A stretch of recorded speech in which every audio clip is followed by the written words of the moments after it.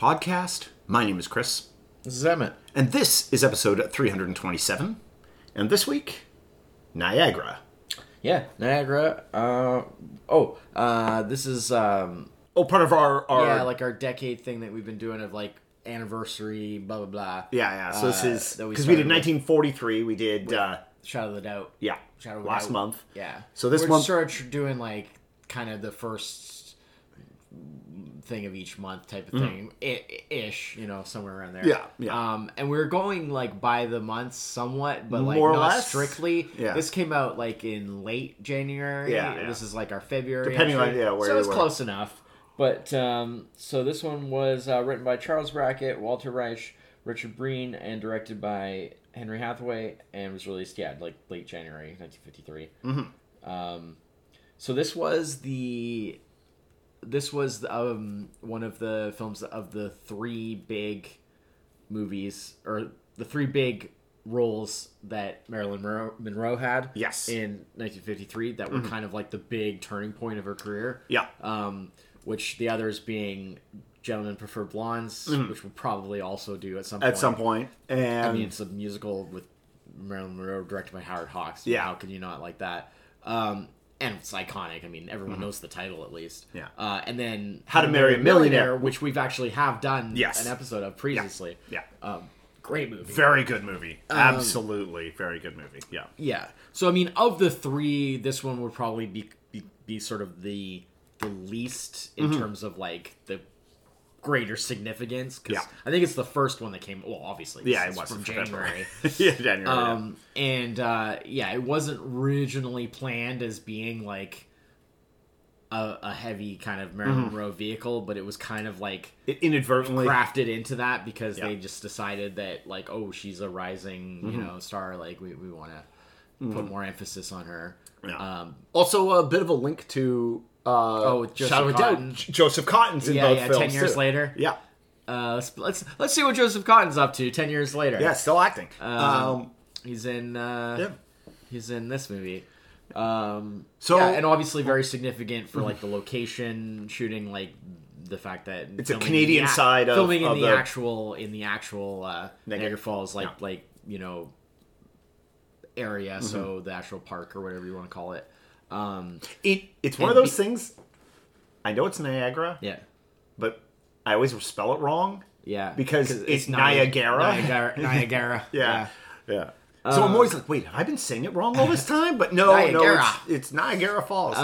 It's just how it is. It's also a little bit different in being that it's like a film noir, but in color. Yes. And it was actually one of the last... I was actually surprised it was in color. When it started, I was like, oh, it's in color. Yeah. Oh. Well, here's the thing. Well, we might as well get right into it right now. Sure. I mean, okay, let's put the words color in quotations. The color... It being a color film is kind of necessary for the concept of being set at Niagara Falls because... It really makes it pop. Yeah, I mean, as to be able to show like the scenery and show the location... Because it's the real location, so it's like all the actual, like, if you were to go as like a tourist, you would see all those same things, and and you actually see the actors in the environment. So that's cool, but like, this is definitely a case where I don't think the color works for like the story. Like it's tricky to do film noir. I mean, in color. It's true. It's been done, but rarely. But I would also say, like, my argument would be... And I don't think it really works. This is so, like, such a, like, light film noir. Yeah, but that it doesn't really, like... That's even more of a strike. Like, I would actually stretch to call this movie... Officially, it is officially, it is. But it's so on the light end of a film noir. It's more like... I mean, if anything, that just means it has tonal issues. I mean, we can talk about that. But anyways, it's something interesting was that this was one of the last Technicolor. Yes, I read about that. Released by 20th Century Fox Studio because they were switching over to CinemaScope, which is like the widescreen, and that had compatibility issues with the Technicolor. So that inevitably was always going to switch to Eastman color. Yeah. And so, That's kind of interesting. Mm-hmm. So maybe if they'd waited a little longer, maybe it could have worked better. Yeah, could have come out. But in Technicolor, I feel like in Technicolor, it's too colorful, and the noir aspect. It's a tough thing because I was like, because it doesn't have the atmosphere. Yeah, it doesn't have the brooding kind of. But for where they are, if this movie had been in black and white, exactly, then it's like they might as well show. They could have shot anywhere. Here's honestly the problem. Maybe Niagara Falls, bad place to do a film noir. Yeah, it was. That's what I mean. Is I think they should have slanted more toward the straight up thriller angle. Like now you could do it because with modern lighting, you could get the atmosphere and still be able to show off the locations. But all the character stuff is so. But like with the lighting and the coloring, the color of the time, especially the limitations of Technicolor. Like I just didn't think it really worked in that regard. But the cast did a good job. Like I thought they did good with their acting. Marilyn Monroe's acting was really good. But yeah, no. Give me a chance to look up the star work on this. Marilyn Monroe is good. I think Joseph Cotten is quite good. Jean Peters, star this movie. So absolutely, and originally, she's amazing. And originally she was supposed to be. It was built around her as the main star, but then they decided to pivot towards emphasizing Marilyn Monroe because they thought that she was like the bigger draw or the bigger star, right? Sure. Which I suppose in the long run ended up being true, but not really fair for this movie. No, I think speaking of tonal things, and speaking of Jean Peters, she was spot on. Ray Cutler, who played her husband. Yeah. Casey Adams. Yeah. Your character is Ray Cutler. Casey Adams. Max Showalter? Casey Adams. Yeah. He did not fit tonally within this film. He was this weird goofball. I liked it because he was like a normal. He was like a normal I felt guy. She was the normal person. No, I mean like normal as in like just normal as in just just a average guy, like not. Okay, yeah. He wasn't like, some edgy like. Oh, okay, yeah. Like compared to like their relationship and them as a couple. Yeah, they were just like a normal couple. Right. Yeah, Casey Adams. Yeah. Max Showalter was the actor. That's okay. But it's so at a certain point in this movie, I was kind of because of how they. He's credited as Casey Adams. Because of the sort of the direction they take with Jean Peters' character, I was starting to think like, is the Marilyn Monroe aspect like, oh, she's in it, but like that kind of like promotion angle of it kind of came after the fact, and because. No, I think it was sort of more during. It wasn't until like the movie really got going that I understood where they were going with it, and I was like, oh, maybe is this not actually a Marilyn Monroe movie? It's just Marilyn Monroe's in it, and it's this other character because she has such a grasp on what she's doing there, and I mean not to not disparage Marilyn Monroe, she's doing a great job. It's not her best role because she just has others that are so much better. I mean, this is, I guess, still fairly early on. That's what I'm saying. This is the the three big movies of this year. Yeah, this is the first of those three. Yeah. So going through, by the time you get to How to Marry a Millionaire, which she's really done, firing she's amazing because that's already already launched. And her stuff where she plays off of Joseph Cotten is great. He's bringing his back and forth, he's having issues. I didn't really know trauma. What to think because he's so. And then he sleeps it off, or he goes away and he comes back and he's all hey, but he's got it's like this. She's living on this razor edge with this clearly unstable guy who she's trying to get away from. And because there's the other guy, you meet this other guy that but who was really no, he exists only to get murdered, basically, Although there's the scene at the waterfall there, where they're out on the falls and the railing breaks, and I'm just like, oh, did just everybody die here? Because it looked like we were about to lose 3 cast members in one go right there. I was like, what's happening? This went from thriller to just like, oh, like cast wipe all in one go. And I mean, obviously, it was, false drama. They're just trying to heighten the tension. But they do a good job of like sort of leaking like sort of what's happening through different, because you see different parts of the movie through different characters' eyes. Like there's no like, oh, we're just going to follow character A for the whole movie. And like the bit where she's getting her photo taken and the fall's there and he keeps telling her to move back and she moves back and she sees Marilyn Monroe making out with the other guy, and then she's like, "Oh, don't want to," like I shouldn't be seeing this. That's clearly not the guy who was introduced, as being with her. And so she's like, "No, I don't want to move back." Like that whole bit was like, okay, I see what they're doing here. I see how they're presenting this, because it just like Joseph Cotton's character, because it's swung back and forth between like that is noir thriller, and then like, wait, what are we doing here? Like, what's this bit where like the guy's boss shows up I love the scene. Oh, it's a great scene, but it's like it doesn't. That's not this kind of movie. That's not the movie fit in the rest of the movie, but it's awesome. Like I don't know. Yeah, because the boss was Don Wilson. Yeah, and because he was like the sort of one of the main sidekicks in like the Jack Benny. Right. Yeah. Right. Okay. Like even going back all the way to radio. Yeah. Well, one of the things, and this, I don't think this excuses some of the tonal shift things, but this may affect some of how like the story presentation goes. Is there was a bunch of this movie that was cut. Yeah.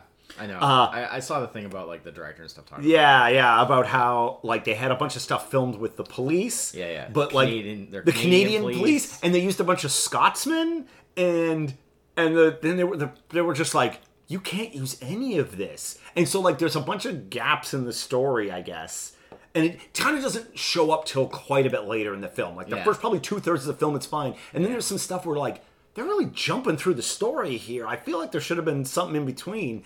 And then when I like looked it up afterwards, I'm like, oh no, there was, but they cut it all out and they were like forbidden to use it on the cuts. And so they just had like basically that one police officer. Yeah. He had to do all like the sort of the heavy lifting as far as law enforcement went for like the whole movie. And I mean, he did a fine job, but it definitely had a like where at a certain point I was like, wait, where are we going with this? Okay, she's truly trying to get away, but like, a man's been murdered, and everybody knows it. I feel a bigger deal should be being made of this.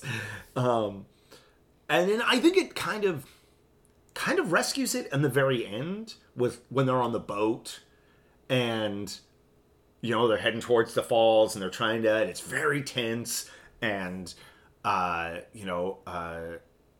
trying to scuttle the boat so it sinks into the rocks because the water's like kind of shallow there, and I was like, oh, wow, really? We're really in the thick of it now. But, of course, like, the movie's almost over. It's kind of... All I could think of is it was very clean cut, like, very height of the production code. Yeah. Kind of resolution of, like, everybody who did something bad pays for it. Fair. And everybody who else is just innocent and gets away fine. No innocents are hurt in this movie. No, and everyone who did something bad pays for it because it's like she was plotting to have him killed. Mm-hmm. He killed the would-be killer instead, and then he ends up killing her, and then he ends up dying in the end because it's like, well, he still has like the best thing he can do is he rescues. Even though he was a victim, he was also a bad guy, so he has to pay for what he did. Mm-hmm. She paid for what she did in terms of like getting him or trying to get him killed. Yeah. So it's like everybody who was supposed to lose. It's lost. Very black and white. Yes. Just like everybody who did something bad pays for it. Everybody who didn't gets away fine, and that's the end of the movie. And it's just like, I mean, they didn't have a lot of choice. That's the way the code was that's how the stories had to go. I just, like, really good movies kind of hide it a little. Yeah. By like the twists and turns. And this was a little bit on the nose. And I think because it does the like you're with every character when it's important, there is nothing hidden. There is everything. It's too late. I've seen it all, you know. And you're trying to figure out like. I mean, you do brief. I guess the audience is briefly led to believe that the Joseph Cotten, like the husband, has been killed. Yeah. But not for very long. No. You know what almost it feels like? Book adaptation, where they had to like edit it down too much. Yeah. And they just had to cut so much to make it fit screen time. As a written thing, like this would be a great story because you could also get a lot of that like that atmosphere back. That was kind of lost. Yeah. From the way that this movie was made. Mm-hmm.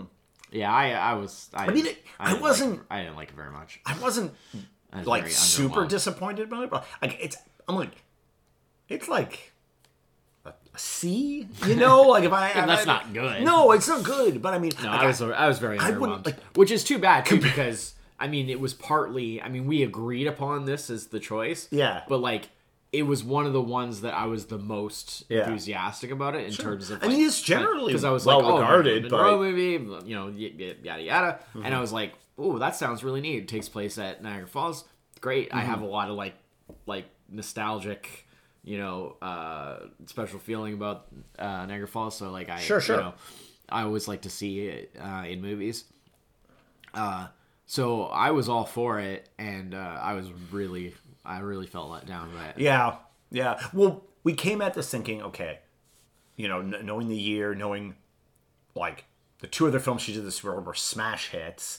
This one, I mean, it's got like a 75% or something on Rotten Tomatoes, which, you know, fair enough. That's not amazing. It's you know, it's not amazing, but it's not. But it's not garbage. It's pretty positive. It's a lot higher than I would give it. Yeah, and I mean, I'd probably throw out like a 60 at it, maybe. Yeah. It's not unwatchable. It's not. You know, it's fine. And I mean, honestly, watch for Jean Peters. Yeah. You know, like, ironically. Yeah. Like I now want to go and like see other movies she's in. I mean, I probably have and just not realized it. You know, watching a lot of films, you know, sort of around these years, this early 50s here. Yeah. But. She really smashes it out of the park for this, and it's too bad that like the whole style of the movie kind of lets it down. Actually, I did look her up after this, and something that was interesting is that she was often like they tried to go for the sort of like real the more kind of like sexy, you know, like more like the Marilyn Monroe style, right? Like with those kind of parts, but like having her do that. And she wasn't really interested in that because she wanted to just do like more like actual like acting. Right. And so she got really sick of doing those kinds of Fair enough.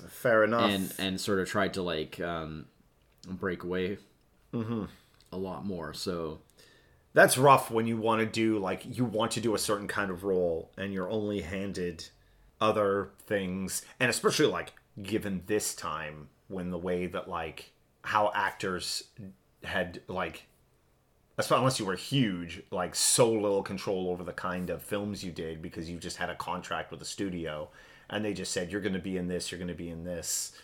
Yeah. Like for example, here it says like in 1953, director Samuel Fuller chose Peters over Marilyn Monroe for the part of Candy in Pick Up on South Street. He said he thought Peters had the right blend of sex appeal and the tough-talking, streetwise quality he was seeking. Monroe, he said, was too innocent-looking for the role.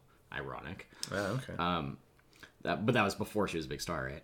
Right. Shelley Winters and Betty Grable had previously been considered, but both had turned it down. Because of the sexual attractiveness of her character, Peters was not thrilled with the role. She preferred playing more down-to-earth, unglamorous parts, as she had done with Anne of the Indies, 1951, Viva Zapata, 1952, and Lure of the Wilderness, 1952. Yeah, for Pick Up on South Street, Peters was advised to bleach her hair, but refused to do so, wanting to avoid comparisons with Winters and Grable. Yeah, she did agree to adopt a, quote, sexy shuffle for the role. She was helped by Marilyn Monroe to understand the role of a siren. Peters later said that she had enjoyed making the film, but announced in an interview that she was not willing to take on other siren roles. She said, Pick Up on South Street was fine for my career, but that doesn't mean I'm going to put on a tight sweater and skirt and slither around. I'm just not the type. On Marilyn Monroe, it looks good. On me, it would look silly. So In another interview, Peters explained that playing down-to-earth and sometimes unwashed women have the most to offer in the way of drama. Like that scene in this movie where her fiance comments on the dress that Marilyn Monroe is wearing. Yeah. And it's like something like, what does it take to wear a dress like that? Yeah. And she's like, well, you got to start when you're like 12. Like, you gotta plan for that dress well in ahead. Yeah. You know, she knows what she's. Well, because I mean, even in this movie, they, you know, funny enough, in a sort of way, they sort of show, they write in almost her reluctance to do that sort of thing by the scene where she's in the bikini and he's trying to take the photos of her, and she's like, just give it a rest, you know, like I'm not that person. She she was actually in another film in 1953, Blueprint for Murder, with Joseph Cotten again. Oh, neat. Wow, that's third film for 1953. Yeah. Anyways, I mean, she definitely did other stuff, but she was definitely interested. Like, if you read some of her comments and quotes and stuff like that, a little bit more of like a modern view, I guess, in some ways, of like her wanting to like be known more for like, you know, like having meaty performances to dig into rather than just sort of an image or something. No, so I mean, tough time period for that, right? Exactly. Like, but see, that's the thing that I find generally about with Marilyn Monroe, was that like my impression of her was always that she was all about just like that image and the looks and blah blah blah, all that stuff. But then like seeing the couple of things, like especially How to Marry a Millionaire, when we saw that, and then like seeing like how good of an actual like actor she was, I was like, that changed my whole like viewpoint on her, because it's like, okay, well, she can do like that visual stuff, but like but still while doing really good acting along with it. I think it's a side effect of doing films like, which I guess wasn't until a little bit later, but it was still like early on in her career, where like something like Get Hot, where she like literally plays the character that everybody thinks Marilyn Monroe is, where she's just like the forgetful ditzy blonde who like has fainting that's still spells acting. No, I'm saying, right? but that's just assumed like, she's just like that in everything. It's just like no. You gotta, that's like, a specific role. Because because like, I mean, this is different. And then, you know, How to Marry a Millionaire was also really different, and I'm sure Gentlemen Prefer Blondes will be very different, you know, and so on and so forth. So I feel like that you know, so you can kind of have a bit of both, I guess. What I'm saying is that there can be a balance between the two, you know. Just because you're doing one thing doesn't mean you can't have a mix of, you know, other things in there. Anyways, So that's Niagara. I don't recommend it personally. Honestly, go watch How to Marry a Millionaire. Oh yeah, definitely. You know? And we'll get back to you on on Gentlemen Prefer Blondes. Yeah, which is a, you know, I'm sure it's great. I mean, it's pretty iconic in and of itself. So and it's Howard Hawks, which I'm definitely a fan of everything of his I've seen. So I'm sure it's great. But Niagara, unfortunately, I don't really recommend. Unless you really like Marilyn Monroe movies and you haven't seen this one, or movies that take place at Niagara Falls. And you haven't seen this one. It's got some interesting stuff, but as a whole, it's a pretty like wah-wah film. My opinion. My opinion. But I mean, there are things I liked about it, but I mentioned those. I mean, I liked Gene Peters' performance a lot. I enjoyed the sequence with the boss and his wife, which didn't really fit in the movie, but as its own thing, it was a really fun sequence. So, All right. So that's it for this week. We'll be back next week with another movie. Until then, I'm Chris. That's it. Cheers. Bye-bye.